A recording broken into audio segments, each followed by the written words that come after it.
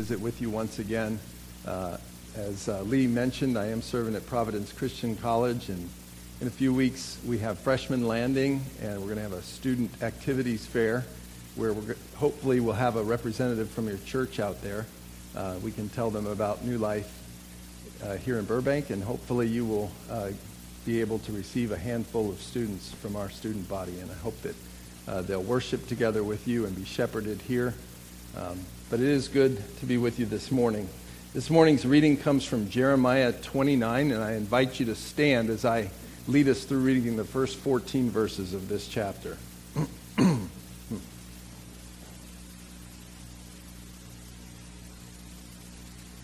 These are the words of the letter that Jeremiah the prophet sent from Jerusalem to the surviving elders of the exiles, and to the priests, the prophets, and all the people whom Nebuchadnezzar had taken into exile from Jerusalem to Babylon. This was after King Jeconiah and the queen mother, the eunuchs, the officials of Judah and Jerusalem, the craftsmen and the metalworkers had departed from Jerusalem. The letter was sent by the hand of Elisha, the son of Shaphan, and Gemariah, the son of Hilkiah, whom Zedekiah, king of Judah, sent to Babylon, to Nebuchadnezzar, king of Babylon. It said, "Thus says the Lord of hosts, the God of Israel, to all the exiles whom I have sent into exile from Jerusalem to Babylon. Build houses and live in them. Plant gardens and eat their produce.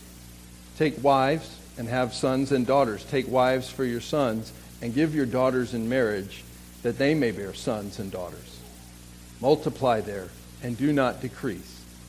But seek the welfare of the city where I have sent you into exile, and pray to the Lord on its behalf, for in its welfare you will find your welfare.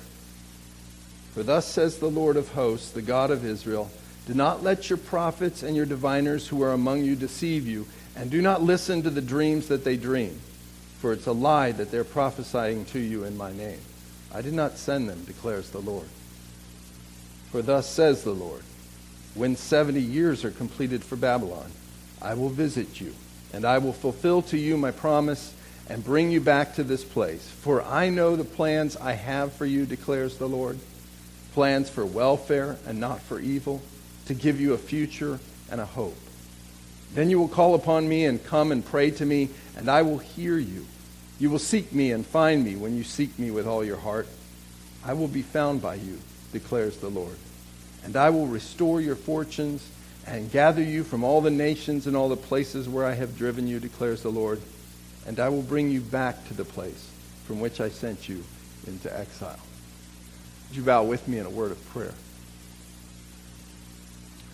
Our Father, we give you thanks for your word which has been passed down to us, and we thank you, Father, for the saints that went beforehand, whose same faith they proclaimed. We thank you that they were not complete without us, Father. We pray that this message that was spoken so long ago would have meaning for us. We pray that you would give us ears to hear it, minds to understand it, hearts to receive it, and that you would bend our wheels to put it into practice in our lives. Give us wisdom, we pray. Father, give me wisdom as I seek to proclaim this faithfully. We pray that your will would be done ultimately through your word and by the ministry of your Spirit. We pray this in your Son's name. Amen. Please be seated.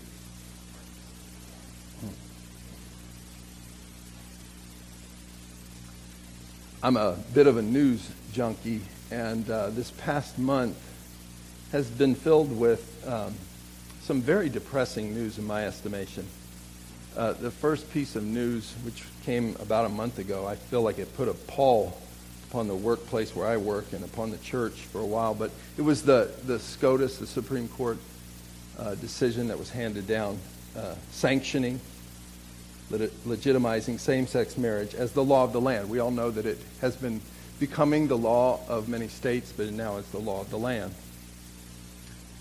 And then later on, a few weeks later, and this really didn't make the same kind of headlines, but I heard about this by listening to the radio. I heard about a law in Oregon, or maybe you heard about this, that permits, I'll call them children as young as age 15, to obtain a an operation, sex change operation, without even notifying parents.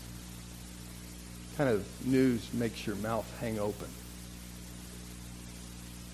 And then most recently, a story has come to light. Maybe some of you have seen it, that apparently Planned Parenthood, the largest abortion provider, has been engaging in the selling of body parts from babies, from fetuses that have been aborted.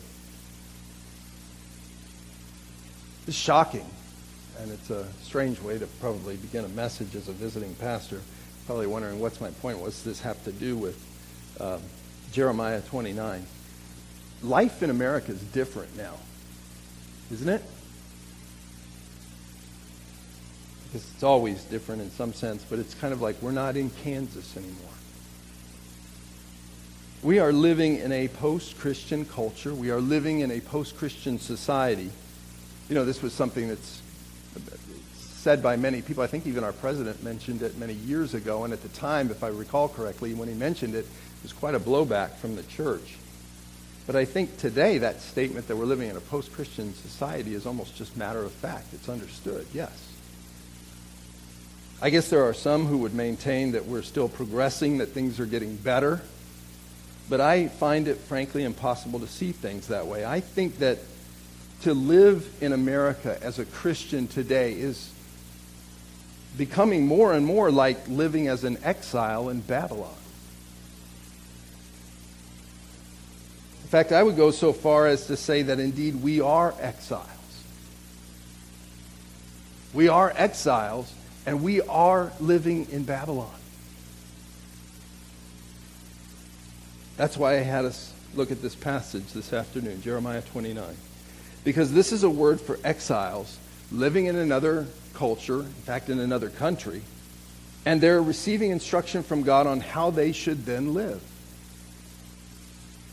And I believe some of the words that were offered to them back then are also apropos for us to be taking to heart today. So I do want to derive some very specific applications from this passage for us today. But, you know, before I just jump into that, I feel like it's necessary for me to really prove that we are indeed exiles. Because that may not be perfectly evident, not from reading this passage. And after all, I can't just take something from the Old Testament, make the jump that specific word of encouragement or exhortation should be applied to us today in the same way it should have been applied to them without qualification. So how can I say for certain that we should apply this designation of being exiles in Babylon to ourselves today? Well, when we turn to the New Testament, we get some clarification on this. You may not have Bibles. I didn't notice that there were Bibles in the seats in front of you. Maybe some of you have brought them. Maybe you have it on your phone. But I would encourage you, if you'd like to turn to 1 Peter 1. Peter wrote this first letter to Christians who were scattered all over the known world. And he addressed them right at the outset in this letter as exiles. In verse 1, he says, to those who are elect exiles. And then also in verse 17, he says, conduct yourself with fear throughout the time of your exile. And he's saying this to people who are not actually in exile, but he's calling them exiles. You know, if that's not enough, again, in verse 11 of chapter 2, if you flip over to chapter 2, he reinforces this again by appealing to them as what? Sojourners and exiles. And to top it all off, at the very end of his letter, he sends them greetings from the church in Rome, whom he refers to as she who is at Babylon. You see, Babylon can be Babylon. Babylon can be Rome. And I would submit to you that Babylon can also be the United States of America. We are exiles. And we are living in Babylon. If by themselves Peter's words aren't enough to convince us, then we also have the teaching of another writer, whoever the author of Hebrews is, to back it up. And that great famous chapter on faith, Hebrews chapter 11, the author of Hebrews says that the great patriarchs acknowledged that they were strangers and exiles on the earth. And his point is that in that chapter, that apart from us, they were not complete. And so he is essentially, in saying that, calling us exiles, whatever generation we find ourselves in. We too are strangers and exiles. You ever seen that bumper sticker on many vehicles? I see it quite a bit. It's very popular on cars today. It has one of those kind of funky rad fonts that has an N, right? And then a T in the shape of a cross, and then a W, and then an O. It looks like a halo that's encircling the N and the T that's bringing them together. N-O-T-W. Ever wondered what that is? Not of this world, right? Not of this world. I'm a stranger. I'm an exile. It's very true. Jesus himself said those very words. We are not of this world. I wonder if everyone who sports those bumper stickers really grasps the fullness of the implication of that assertion, but it is true. And if it's true, we should wonder, how should we then live if we're exiles?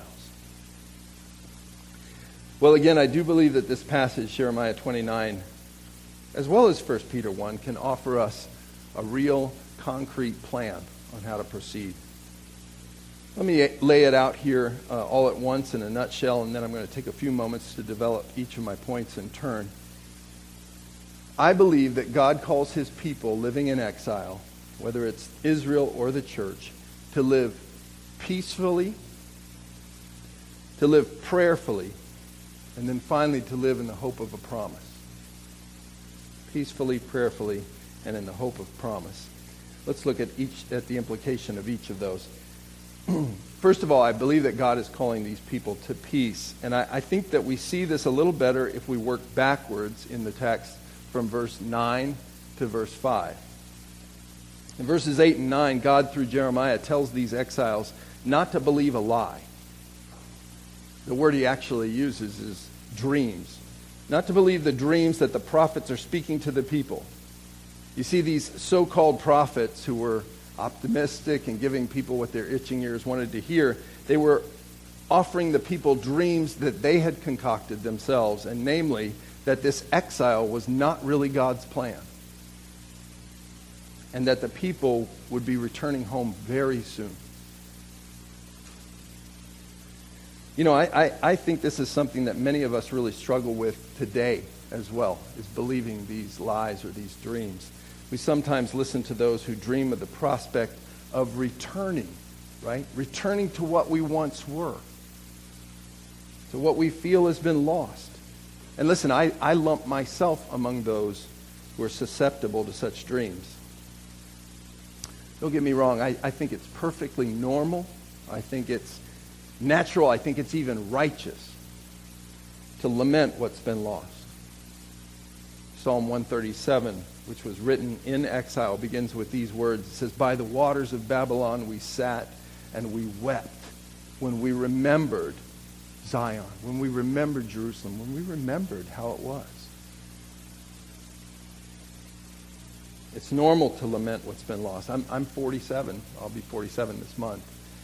And I lament what our country has become. I've seen incredible changes in my adult years even. But if you're 77 or you're 87, consider what you have witnessed change.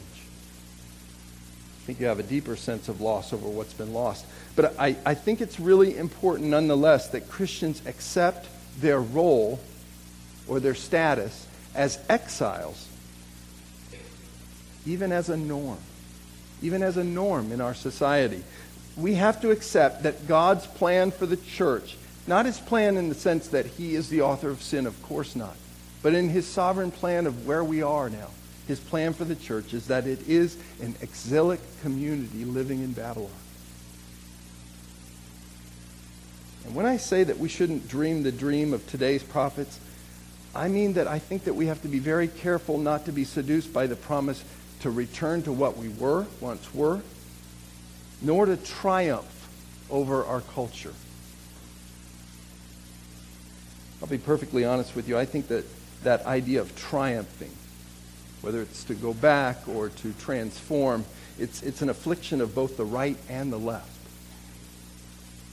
See, the right says, hey, let's take it back. It's ours. It's part of our heritage. We got to fight to take back our culture. But you know what? As I look at the pages of Scripture, I just don't see that as the directive of Scripture for the church. Not from the Old Testament, not from the New Testament, no matter how hard I look. Instead, we're called to live with almost a peaceful resignation that being exiles is indeed God's plan for the church in this present evil age in which we live. But I believe the left is also guilty of selling a dream of triumph sometimes. It says that what's needed isn't going back, isn't taking back, but a fundamental transformation of society. We shouldn't take back as much as maybe we should transform. Again, I don't see that in this passage. I don't see it as the call of the church in general. Yes, we are called to be transformed. We are called personally to be transformed by the renewal of our mind, and that will have an effect in transforming society.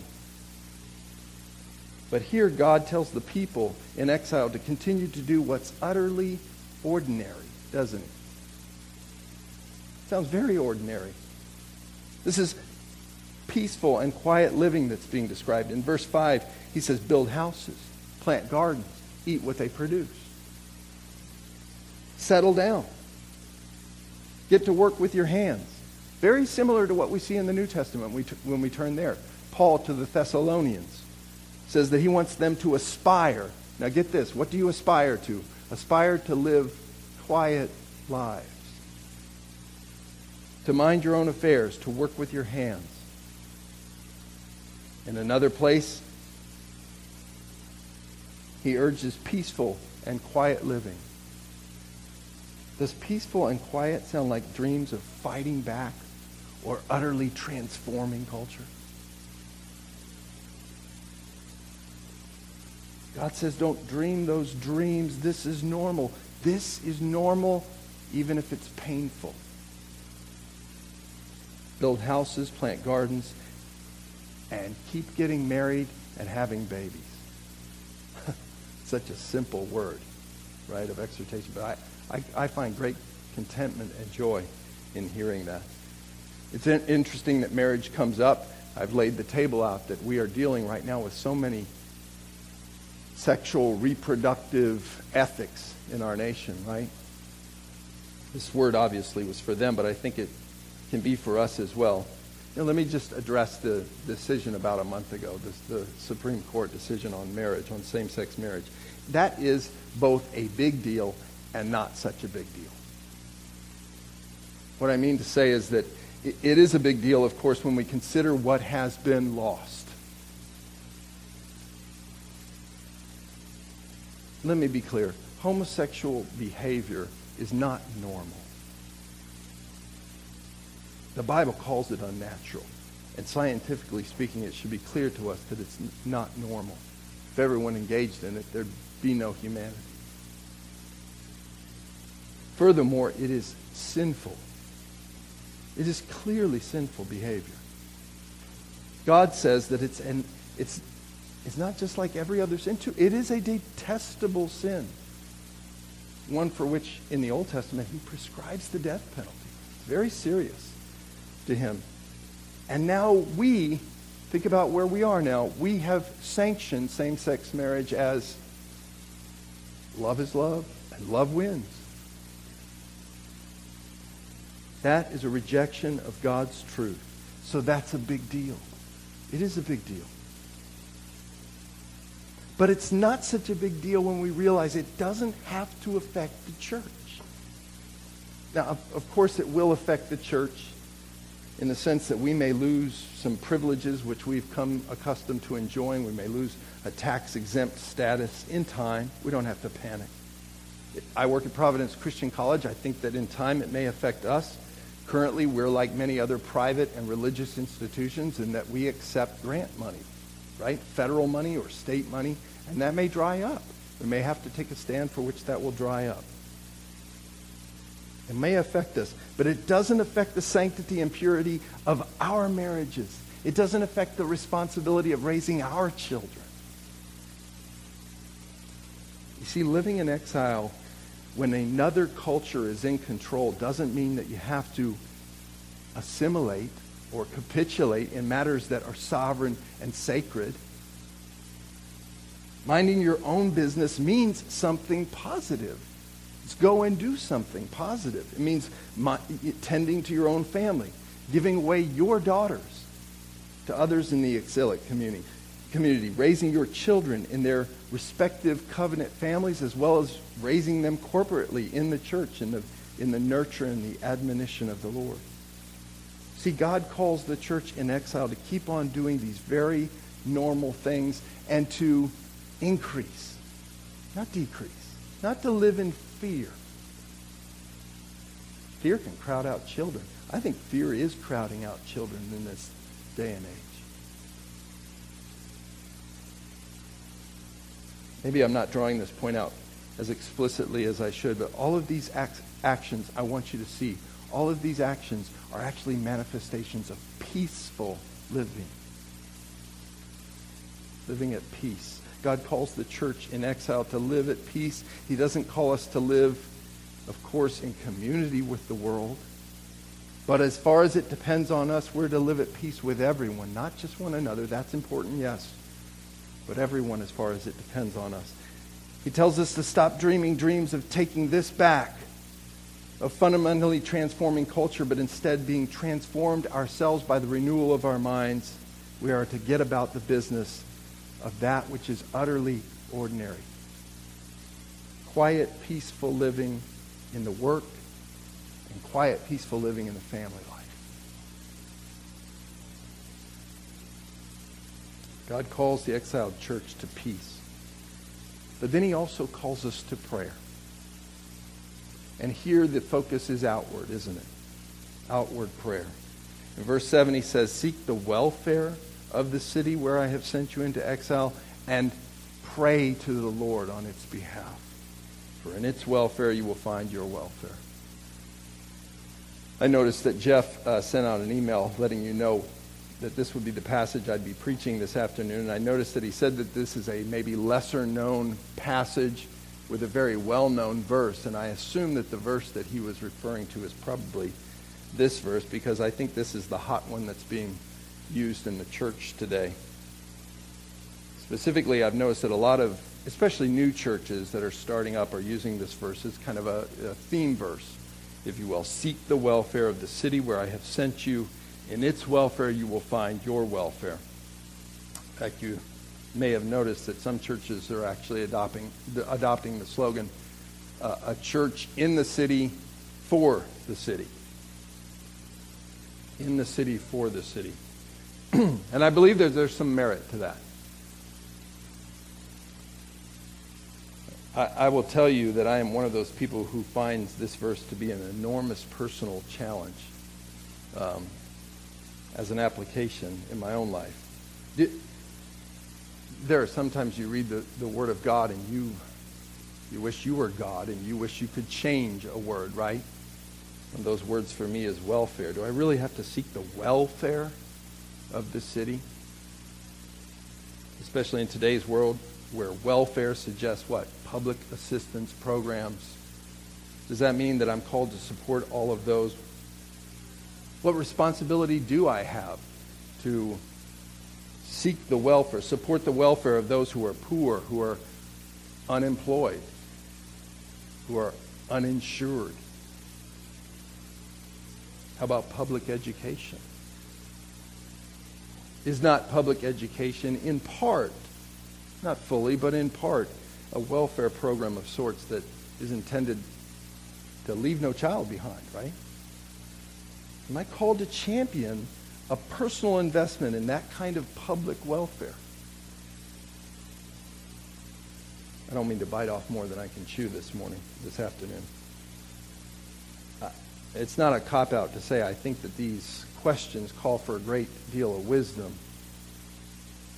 Because there is a sense in which we're called to seek the welfare of the city. It means what it says. Even if that city is Babylon. And by the way, our culture is tame in comparison to the culture, the barbaric, pagan, cruel practices of Babylon. And again, it's very important that we look into our own hearts and know ourselves. I am probably personally more indifferent to my city's welfare than God is. We have that slogan in our city, I love L.A. God loves L.A. more than I do. I'm more like Jonah than I care to admit. I'd rather see Nineveh destroyed. But God reminds me He cares about those who are ignorant, who are perishing apart from Him. And yet I think we do have to be careful when we say that we are a church for the city. That needs qualification. It does. Notice, for instance, that God doesn't call them to seek the welfare of Babylon in just an unqualified fashion, as if they were seeking the welfare of Babylon so that it could thrive as Babylon. No, instead He says, in its welfare, what? You will find your welfare. I think we're to seek the welfare of the city as we would seek our own welfare. Seek to improve it as we would improve the church. See, there's a constant call to the church throughout every age to first of all come out from her. You know who the her is. Come out from Babylon. That's what the Lord says in Revelation. And be separate. We aren't, for instance, called to intermarry with the world. We aren't called to identify our children as the world's children. Nor are we even to call the children of unbelievers our kids. I think that we overuse that word community so much. This is where we commune. This is where we truly commune. And I don't particularly think that we're called to be a church in the city, for the city, if what we mean by that is that we're here to build the city that man is building. There are two cities. There's the city of man and the city of God. We're not building the city of man. We're building the city of God, whose architect and builder is God. Again, I think being for the city can be a very good thing if what we mean by that is that we understand that we are not of the world, but instead we are sent into the world with a message, right? A message that Jesus is Savior, a message that Jesus is Lord, and that He is reconciling all people to Himself. But we're to be a church for Christ and call the world to Christ. We're not called to participate in building Babylon any more than we were called to participate in building Babel. But we should seek its welfare, because in it we will find our welfare. Again, the message is clear. You're exiles. This is my current plan for you. Seek its welfare. In it you will find your welfare. I guess what I'm getting at is this, and again, I may have convoluted the simplicity of the point that I set out to make, but we are called, first of all, to peaceful living, then we are also called to prayerful living. We are to pray for the city. Is there any better way that we can seek the welfare of the city than to pray for it? And that is a really good start if we're not seeking its welfare in other ways. You know, even if we end up disagreeing about the levels of involvement or investment in so-called welfare of our city, we must agree that we're all called to pray for it. We're called to seek its welfare through prayer. Again, Paul urges us in the New Testament to offer up supplications, prayers, intercessions. He even says thanksgivings for kings and all who are in high positions. And Paul was talking about people like Nero, Titus, who overran Jerusalem. You know, I imagine every once in a while we're comfortable with, offering up kind of one of those popcorn prayers for all our leaders and our president. That's good. I don't mean to mock that, but do we really pray for them? Heartfelt supplications, intercessions for them. And if someone comes to power with whom we consider truly the opposition, will we humble ourselves enough to pray for that person?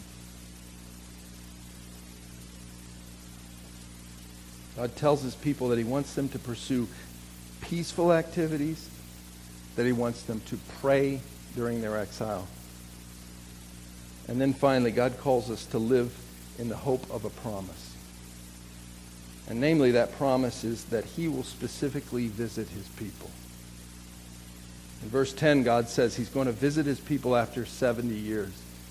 Now, those who have studied this have often had a real challenge in reconciling this apparent specific prophecy with that time frame of 70 years. In some ways, it's very difficult because it's hard to say exactly when the exile began.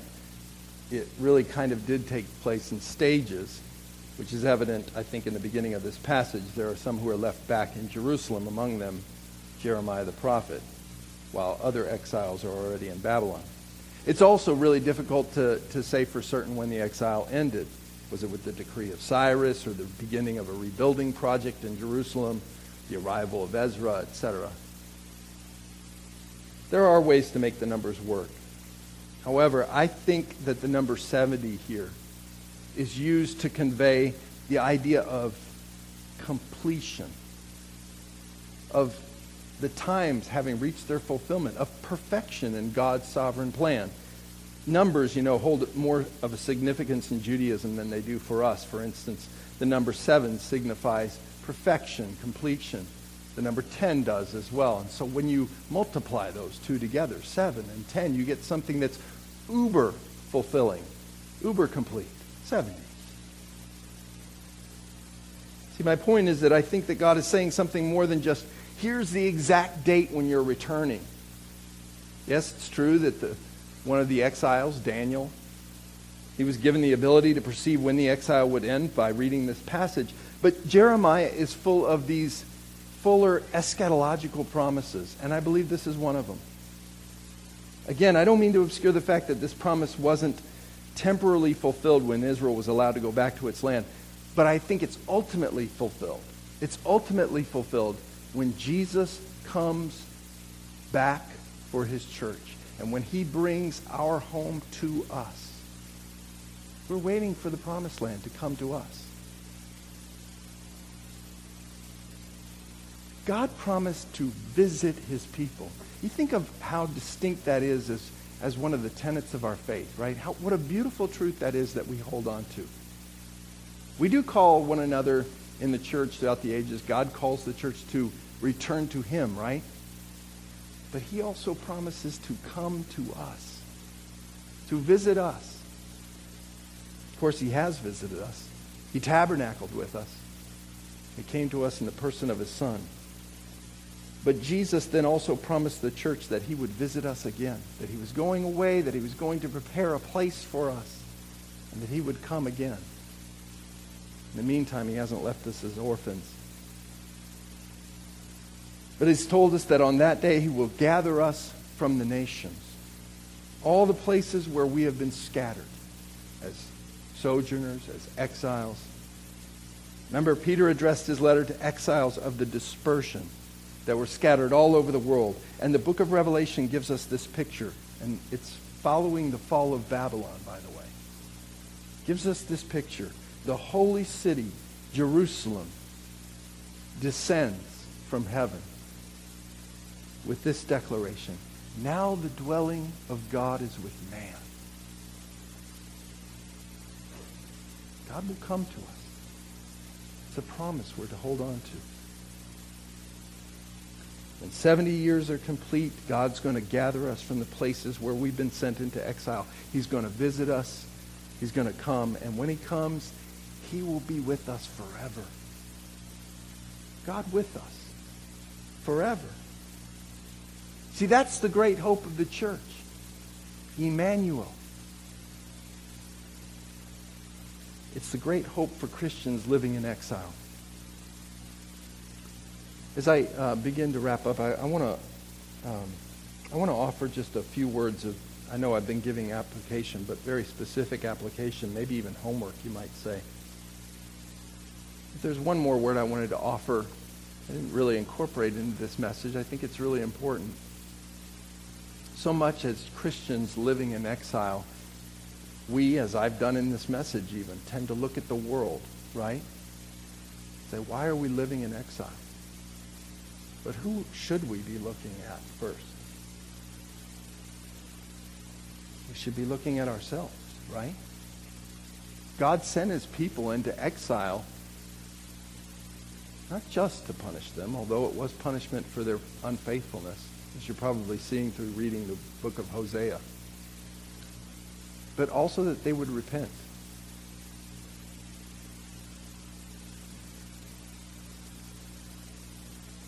Second, I recognize that identifying ourselves as exiles in our own land isn't something that we're just going to readily accept, right? People don't want to accept that. I don't want to accept that. The truth is that even though I firmly believe that we should be seeing ourselves as exiles, we do live in this land of tremendous opportunity, of freedom, of liberty, where there are still vestiges of Christian faith being expressed. And we don't need to champion that going away, that disappearing altogether. I think that we can call the culture back to its Christian roots. I think we should be. I think that we should be politically active. I think that one of the things that Christians definitely ought to be doing is expressing the truth. We need Christians, especially in journalism. But I also think that we have to accept this designation of exiles. Not just because it's in Jeremiah, but because it's in 1 Peter. Because it's in Revelation. Because it's in Hebrews. That's hard. But I think it will inform our activity for the future. And third, when we've accepted that understanding, I think that we need to be equipped. We need to constantly equip ourselves to be people of peace who pursue prayer and hold on to a promise. And I know of no better example than Daniel, and here's really where, if you will, the homework comes into play. I want to encourage you to read and study the book of Daniel. Daniel was a man of course, just because he was peaceful and prayerful, he was meek in that regard, did not change him from being a man of conviction and courage. Remember, Daniel resolved not to defile himself. He also knew how to peacefully and persuasively engage his rulers to give him concessions so that he wouldn't have to defile himself. He was a man who served the king. In doing so, in serving the king, he sought the welfare of those people, the welfare of Babylon, right? He kept them from starving. And of course, he was a man of incredible prayer. He did, of course, pray to go back home. We can pray that our home would come to us. But he also, I'm certain of it, he must have prayed for Babylon. He interceded for them as well. Even when Babylon threatened to destroy him. He lived in exile, but he always lived in the hope that God would revisit his people, even though he died without seeing it. Along with Daniel, read the more didactic instruction of 1 Peter. Peter consistently urges Christians to be quiet, peaceful people who are prepared to suffer as Christians through the time of their exile. It's God's plan for us. And finally, let me just offer this. The cry and the prayer of the church should be Maranatha, right? Maranatha, come, Lord Jesus. That's how we should respond. And that's why I chose the hymn of response that I did for today. It's worship. O come, Emmanuel. It's, of course, such a traditional hymn of Advent. But Jesus, I think, invites us to sing it to him as a prayer as well, which makes it fitting for any season. Think of what you're about to sing. O come, Emmanuel, and ransom captive Israel. That's you. Who mourns in lowly exile here until the Son of God appears. It's a hymn of mourning, you might say, while you're in Babylon, but it's also a hymn of rejoicing, right? Rejoice, rejoice, Emmanuel shall come to you, O Israel. Now, rather than close us with a prayer, I want us to stand, and I want us to sing this as a prayer. O come, Emmanuel. Would you stand and let's sing this together? And if Debbie, if you would, We could sing all the verses except verse 2, if that's all right.